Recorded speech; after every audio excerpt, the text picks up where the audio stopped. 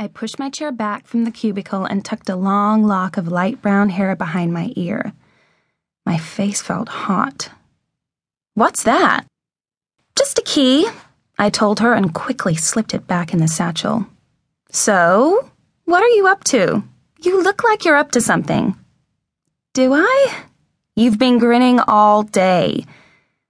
Morticia perched herself on the edge of my desk, folding one leg over the other. She had shaggy red hair the color of food dye, a lopsided smile, big eyes, and long, gangly legs.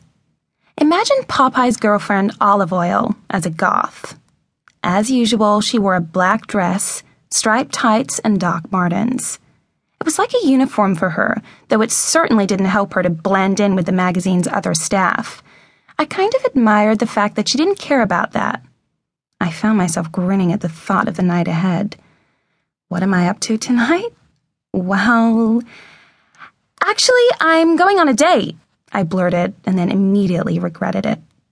Morticia's eyes widened, her black penciled eyebrows sitting up like little accents. "Oh, look at your face. Are you blushing, Pandora?" Yes, I was blushing.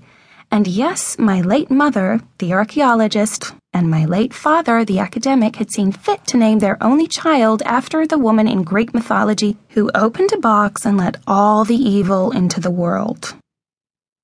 Actually, I think it was an urn, not a box, but never mind. Morticia and I work at Pandora, and although it can sound impressive when I get to introduce myself as Pandora English of Pandora magazine, the depressing reality is that I fetch a lot of coffee and chai tea for the editor. She, of the stroppy attitude, increasingly nocturnal habits, and undead style OCD, a common issue apparently, and I sift through emails and take messages. The fact is, I'm 19 years old and I've never worked in publishing before, so just having my foot in the door of the publishing world is something I'm grateful for, regardless of the complications with my boss. I looked anxiously at the darkening skies outside the window and found myself absent-mindedly touching the antique ring on my finger. The jet-black obsidian stone was held in place by delicate gold claws, and in the center of that stone there always seemed to be some small, blazing pinpoint of light. "Where is your date taking you?" Morticia pressed. "Dinner? A movie?" I thought about the night ahead. "I think we'll be, sightseeing," I replied vaguely. I couldn't help it. I started grinning again. The truth was, my date wasn't taking me anywhere. Though technically I was the one who was new in town, having only been here 3 months. My friend Lieutenant Luke hadn't seen the sights of Midtown Manhattan before. Not in the flesh, anyway. I planned to show him the view from the top of the Empire State Building, and I'd been looking forward to this opportunity all month.